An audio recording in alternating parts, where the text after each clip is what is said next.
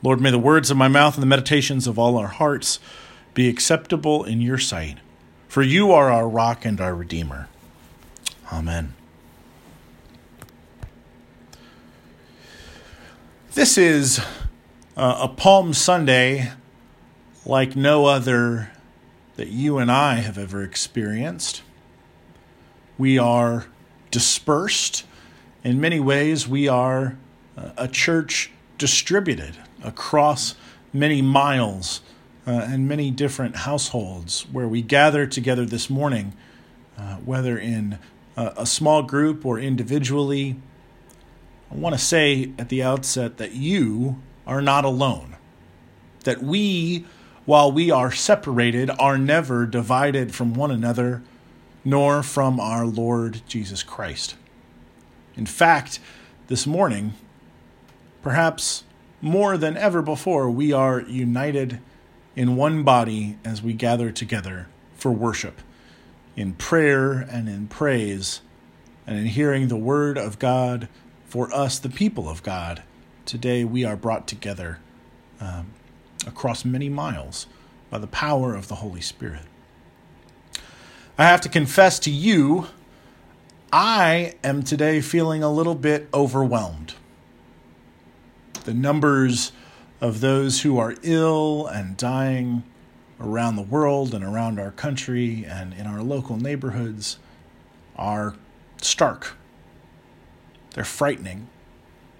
In some ways, they are almost beyond belief. But of course, those feelings are quite natural. And instead of resisting and pushing them away, of wishing for a better time or a different place, we are called, following the example of Jesus, not to shy away from those feelings. And it strikes me as particularly appropriate as we enter into Holy Week that we may be feeling fear or grief or anger or frustration of any kind.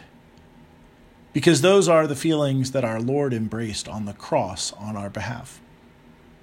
We hear this morning that story of the triumphal entry of Jesus into Jerusalem as his followers spread their cloaks and palm branches on the road as they hail the one coming as the King and Lord who will redeem them from all oppressors. And it's important to remember that that includes the oppression of grief and loss and illness, of isolation and frustration and sadness. That Christ is the Lord, and he is willing to walk that path ahead of us on our behalf. So this week, while it is indeed a Holy Week like none other that we have ever experienced, it does not mean it's a Holy Week that's not like the one Christ himself knew. In fact, I would suggest to you this morning that all those feelings are, in fact, the feelings that Christ himself embraced, that he took on for our behalf, that he shouldered that burden so that you and I need not be heavily weighed down by all the cares that we try so hard to carry. Now, of course, that means that as we approach the cross, we are coming to the place where our Lord intercedes on our behalf, where the brokenness of the world is gathered up by the power of his love and made into something far better than we could ever have asked or imagined. He is walking a path before us, and he will not falter nor fail. Those shouts of acclamation will become cries of derision, and yet Jesus does not turn aside. He is willing to go as far as is necessary for you and I.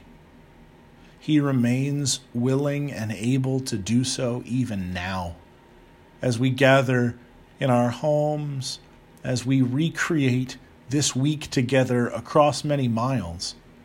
Our Lord has not given up on us.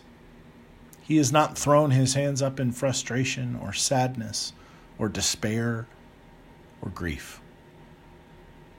Jesus enters into every place where we may feel overwhelmed, and he comes to sit there by our side because he has known every sorrow and every grief. He has borne our afflictions, and by his stripes we are healed. So my word for you this morning, church, wherever you may be, do not shy away from whatever you might feel. Do not try to explain away what feels like a very difficult moment in our lives as a collective body and in the lives of you and I as individuals. Because while this may feel like a defeat, we know that the cross is in fact a great victory. That by the perseverance of Jesus Christ, you and I are invited into a new partnership for the sake of the whole world. I was reminded of that, especially yesterday, as many folks from our congregation gathered, vestry members and others, to distribute palm branches like the ones that you may have in your home, and prayer booklets for Holy Week, and hosts for Eucharist on Maundy, Thursday. That while the light may seem to have gone out in many ways in our world, while things seem quite dim, that the love of Jesus Christ, that the Church of Jesus Christ is not defeated. That our Lord continues to persevere on our behalf. That our hopes are properly placed in him. That his hands, while still marked with the nails, are able to bear every grief. That they are indeed even able to hold all our hope. And that when we place our hope and our trust in Jesus, we are putting our lives in the hands of one who can be trusted above and beyond all others. Now, I don't know where your heart finds itself this morning. I don't know how you're feeling about this Holy Week. But I want to encourage you as much as possible to come along on this journey with the Lord. To step, however falteringly, forward into the life of Jesus Christ.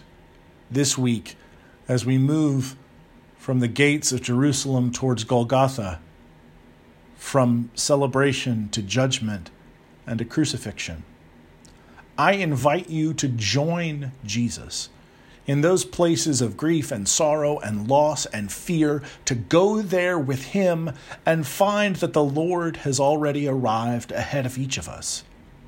That whatever we may feel, whatever we may fear, he is there in that place.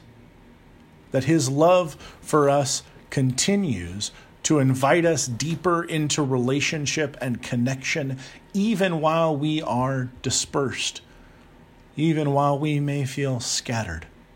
That the Lord calls us home as the sheep of his flock. That he invites us to go with him and to discover that even in our brokenness, he is already present. My prayer for you this week is that this would be a holy week that you will never forget. That somehow the Lord will make it very clear to you exactly what he suffered and exactly why.